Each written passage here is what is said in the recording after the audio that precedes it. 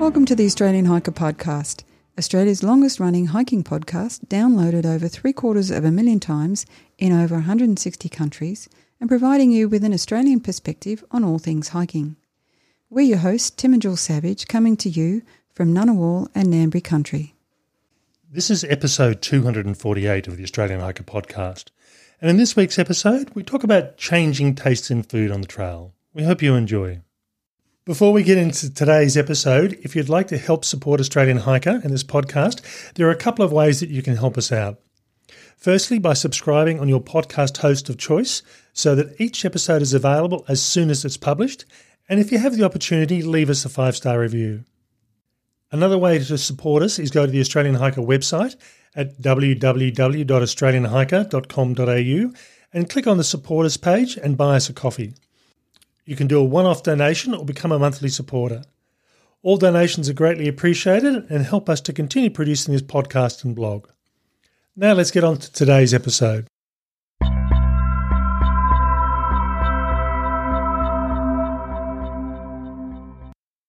Now, I've been hiking and camping for many years, and I've found that my tastes in food have slowly evolved, changing bit by bit, which is to be expected. Recently, however, my on-trail diet has gone through a revolution rather than an evolution, which has changed the way that I hike in addition. In this podcast, we look at what's changed and the impact that this has had. To get the best out of this podcast, we recommend you go to the show notes of episode 248 and click on the spreadsheet, which will show you the food lists that I carry for a week. Okay, so what's changed? And for me, as I said, any changes have been very much a slow and gradual sort of change. There are some items that I have on my meal list that have been there for I don't know how many years, I've just lost count, while others have only been on for a few years. The thing that often amazes me that is, as I said, usually it's been a very slow, gradual change. I'll often swap something out every hike and replace it with something new. But when I went through and did the South Coast Track at the end of 2022, it was almost a wholesale change in my diet, and I found that out the hard way on trail. Now, we need to say something about you and food, Tim, because you are pretty predictable and what you like is what you like, and that's what you eat forever. So this is quite a different thing for you to experience, whereas I'm a little bit more, this is in favour now, but I don't think it will be in 3 weeks' time. Okay, so what happened for me on the South Coast Track, this was a trip with 7 days worth of hiking, including starting off in the evening and then finishing off just before lunch on the last day. So it wasn't 7 full days. And I tend to run a meal plan that's based on 7 full days.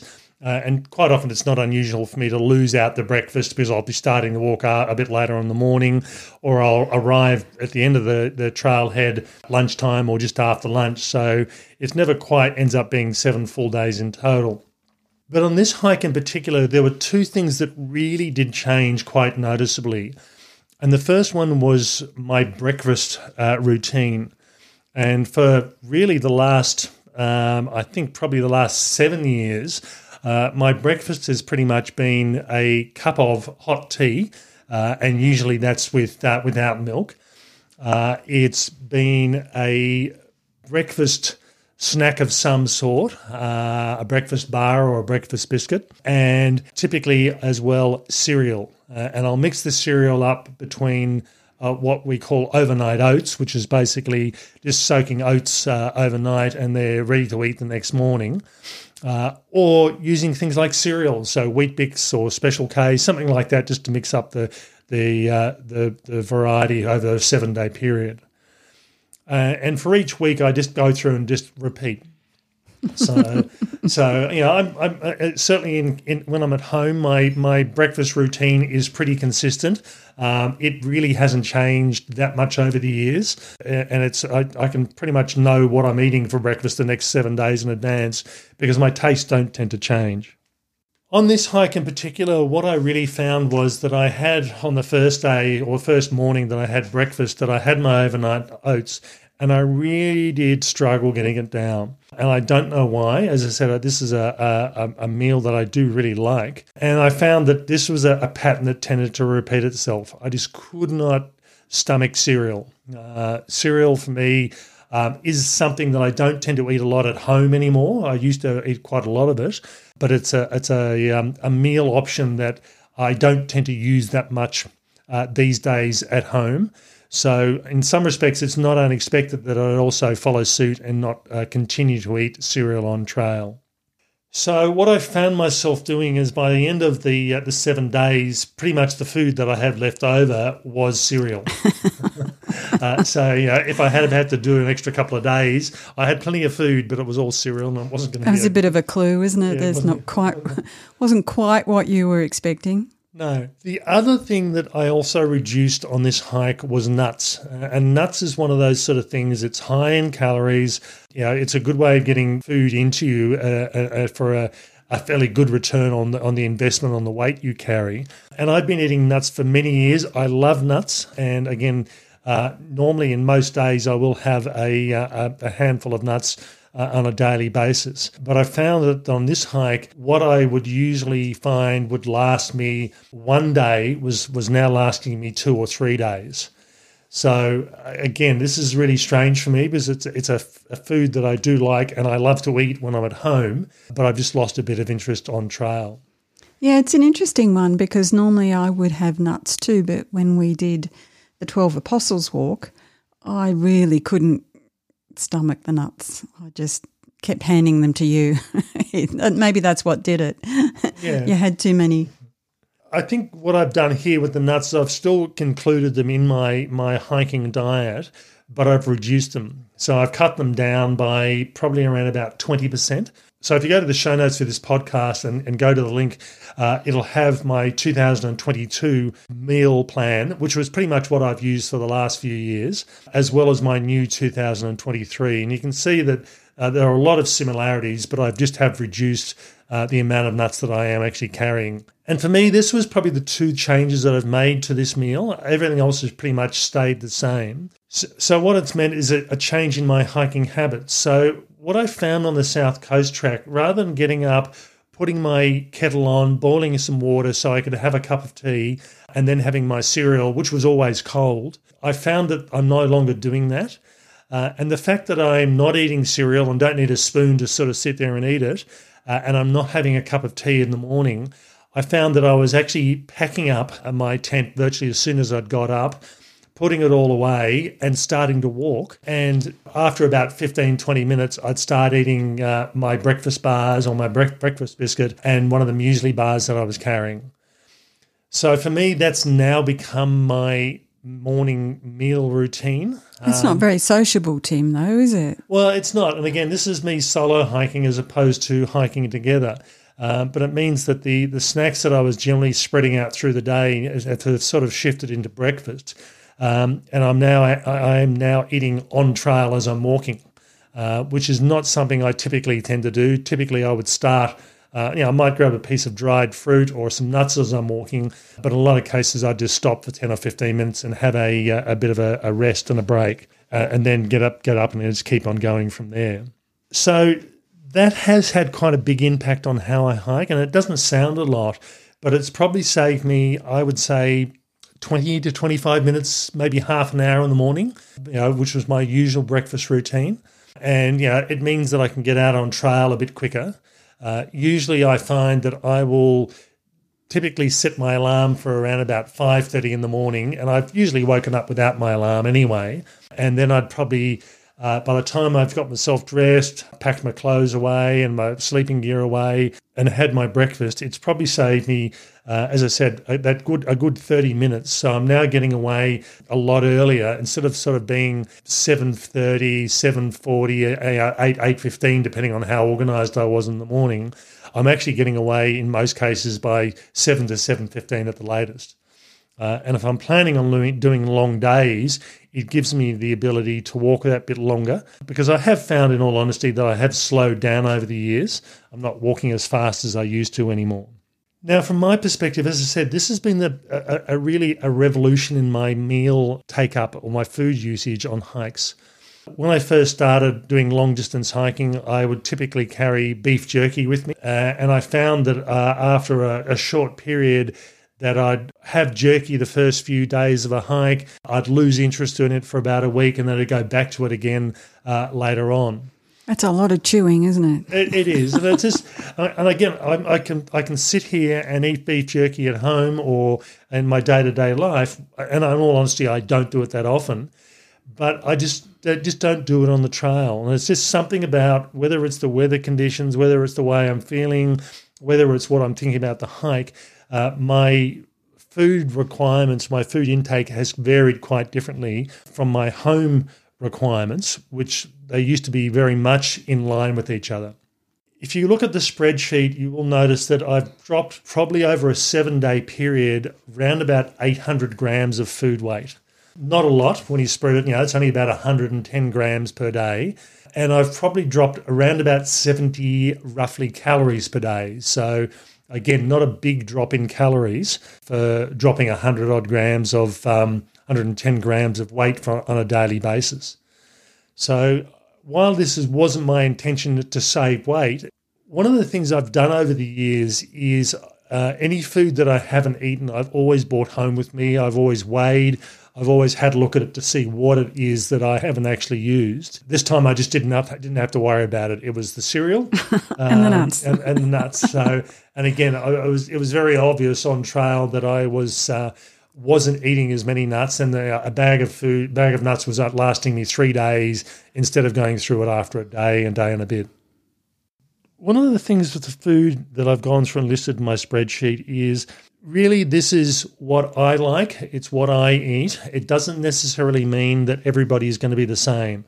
As I said, everyone has specific tastes and likes on food, and you can get away with bad food for a day or two, but if you're hiking for multiple days or multiple weeks, you really do notice that if you don't like the food, you're not going to be happy. So you've got to take food that you like. I find that I'm not the sort of person that can stop into a town and go into a supermarket and buy food.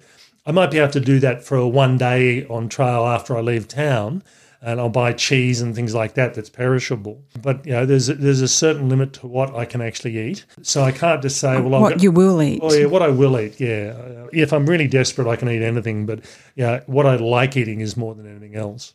So I think it's the sort of thing that when you go through and put together a series of menus or meal plans for a multi-day, multi-week sort of hike, the first and foremost thing is you've got to like what you're eating.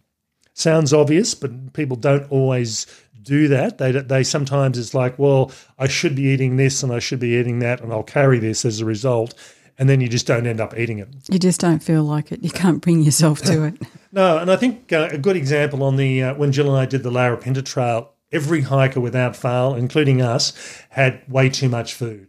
Mm-hmm. We were still going through and getting used to doing multi-day hiking. We were hiking for more than just a few days, and it made a big difference. And you'd walk into one of the food pickup areas and people had left a lot of food in their containers and just kept on going. And the cup of soup. Yeah. The cup of soup, almost no one was eating the cup of soup on Larapinta. Which was good for the person. There was a hiker that we were pretty much paralleling for most of the trip, and he ended up finishing with us at the same time. He originally only decided to do half the trail and got halfway through and decided he'd keep on going and finish. And as a result, he didn't have the food with him. We had extras which we gave him, and he helped himself to all the leftover food that was in the bins at the end. Yeah, I think he was able to get one extra food drop, but not enough to keep him going to the end. Yeah, so it worked out well for him. The next thing in relation to food is, apart from liking it, it also has to have some sort of nutritional value. From my perspective, on an average day of hiking, I will burn 4,500 to 5,000 calories of food. If I'm doing long-distance hiking and doing anything up to 40 kilometres in a day, I have burnt up to 8,500 calories of food. And realistically, it's pretty much physically impossible to carry that much food for a week-long hike. And I'm certainly not carrying the food that you need, that's for sure. So you're on your own there. So if you're trying to replace that sort of calories, all you're eating is peanut butter and nuts, and that'll get you close on that calorie intake, but it's not going to last very long. Over a long period of time, it's not very nutritious either, No. so it's pretty limiting. No, and again, to replace those sort of calories, you have to be carrying roughly about a kilo of macadamias per day. So it's not possible. So I always tend to start my my hikes carrying a bit of extra weight, just to make sure that if I lose weight, and I do tend to lose on a multi-week hike, I will lose 3 to 3.5 kilos a week. So there is technically a limit to how much I can keep on going. I don't know what would happen if I did a hike of 10 weeks long. I just can't lose 30 kilos. It's just not possible. So, when I do, and I do have some very long hikes like that planned, there are some strategies I've got that I'll look at putting into place there. There is a limit on how much you can actually carry and how much you can actually use, and how much you actually feel like. I mean, after a multi-week hike, I do actually get away with rotating my food. I'll eat the same meals over and over, week in, week out. I won't eat the same thing 7 days in a row, but I'll tend to work between 3 and 4 hot meals at night time and just rotate them through. And I know that these meals are ones that I like, and if I get really desperate, I'll swap them out for something totally different that I usually don't eat, just for a bit of variety. From a dietary perspective, when I did the Bibbulmun track in 2018, I did actually go to a nutritionist. I had my meal plan set out, and I took that along, and she looked at it and told me what the issues were. And she said, she wouldn't recommend this as a permanent thing. For what I was looking at, the period I was looking at, it worked well. She did suggest I have a multivitamin. She said that was where it was lacking, but it worked well. And, every so often I'd drop into a town and I'd have McDonald's, or I'd go to the local takeaway and have something really greasy and rich in calories and grease, basically. Yeah, you had permission to do that, didn't you? Yeah. And in fact, she actually did tell me you need to go to McDonald's and eat. I needed to get a lot of calories and in the easiest way possible, and that was certainly it.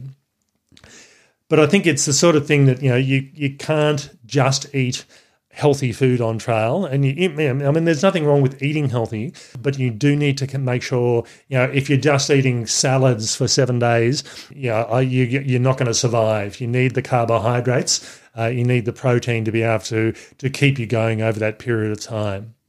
So apart from, as I said, just picking things that you like, it also needs to be thing that provides plenty of calories and things that has a bit of nutrition associated with it as well.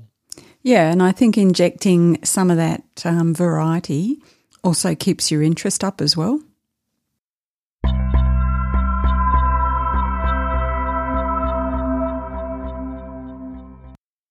As I said, for me, it was a bit of a surprise that I had such a wholesale change, and it doesn't really sound a lot, but losing pretty much what amounted to my usual one of 3 meals a day by losing the cereal was a surprise. I mean, I just couldn't stomach it by the end of it.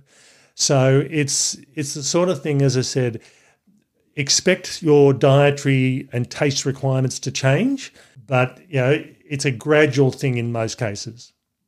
Okay, that's all for this week's episode. As I said, this is not designed to be something that everybody is going to do. I mean, just because it suits me doesn't necessarily mean it suits everybody else.